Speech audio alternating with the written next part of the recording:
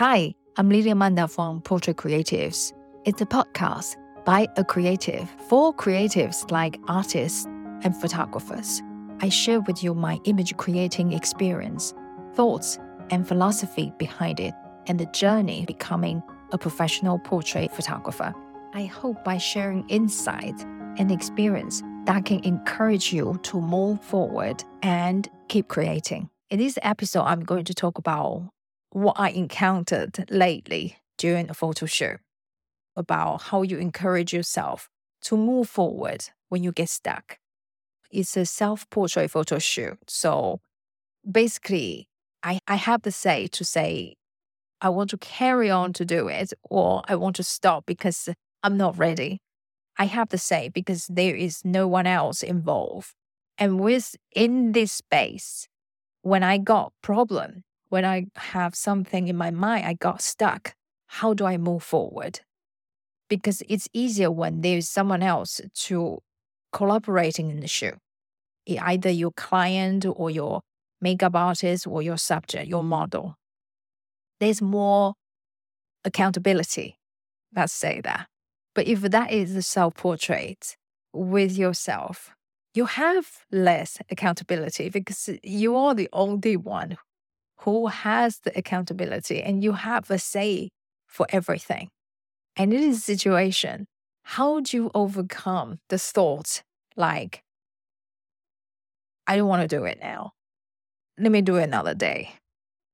Maybe it will be better I do it next day. Maybe it would be better I do more research and come back to do it.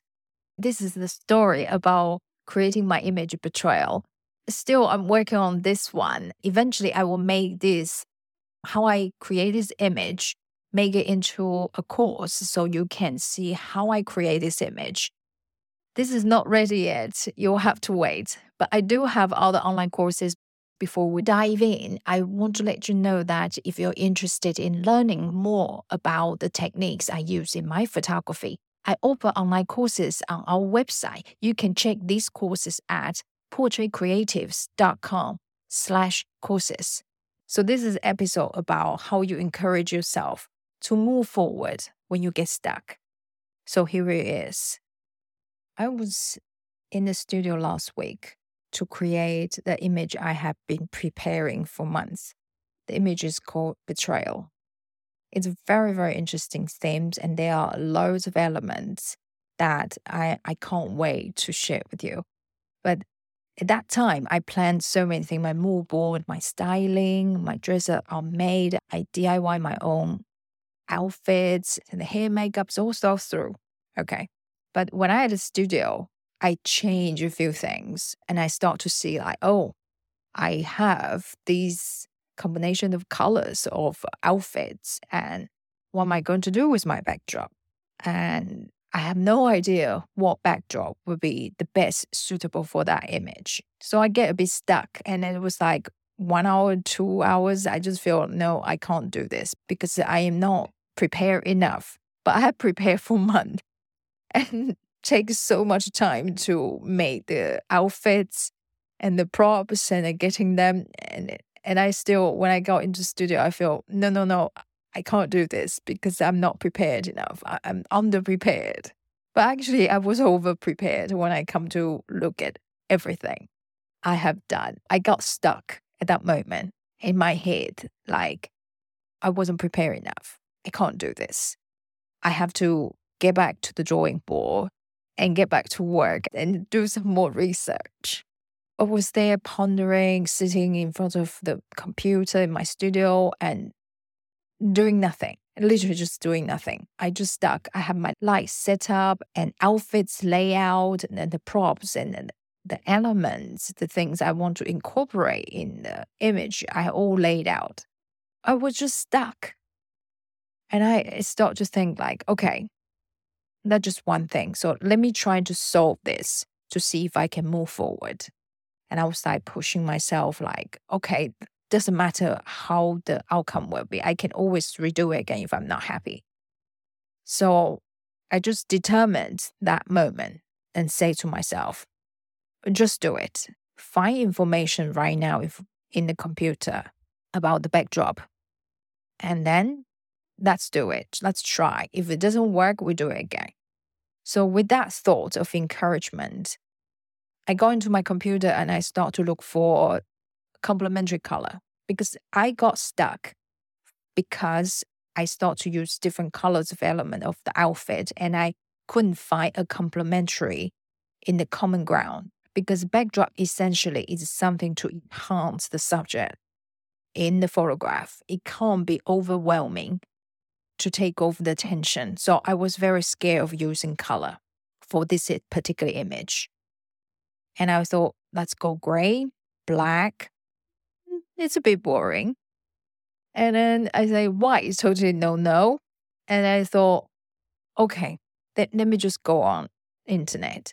My go-to place to find complementary color is Adobe Color.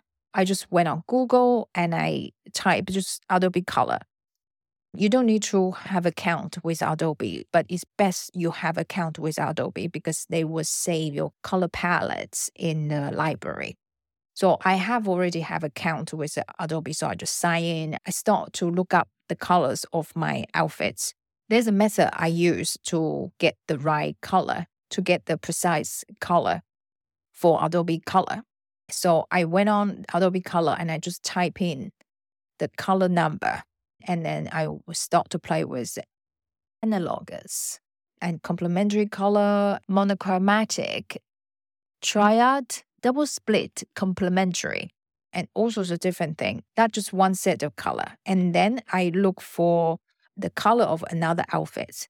And I look it up, the color and complementary color, analogous, split, complementary, square, all sorts of things. So there are all sorts of color harmony rules. There are quite a lot you can play with. So I start to use all these things and I finally,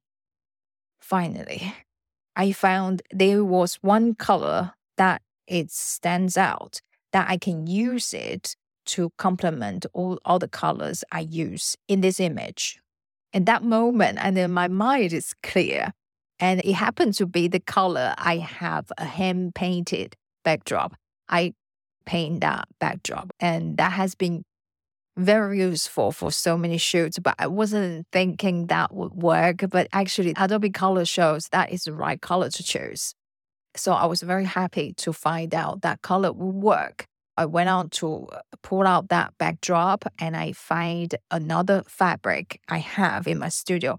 Because after years of photographing people, when I go travel, I just buy fabrics and bring back. And so I have quite a good collection of different color and different type of fabric that I can use for photo shoot. So it happened to be like I have all these colors. So I was very happy then, just set up everything and I start to do the hair makeup and change it to my outfit and I start to do the shoot. And it was much easier when the problem is solved. Actually, it was easy, just went on computer just to look up the color, but I didn't think of that. Like when I was preparing for the image, I was doing massive research, hours of research. I love doing research because it's so interesting. Learning new things is always very interesting for me.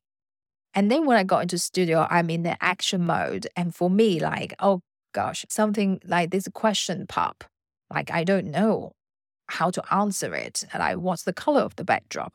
And I got stuck.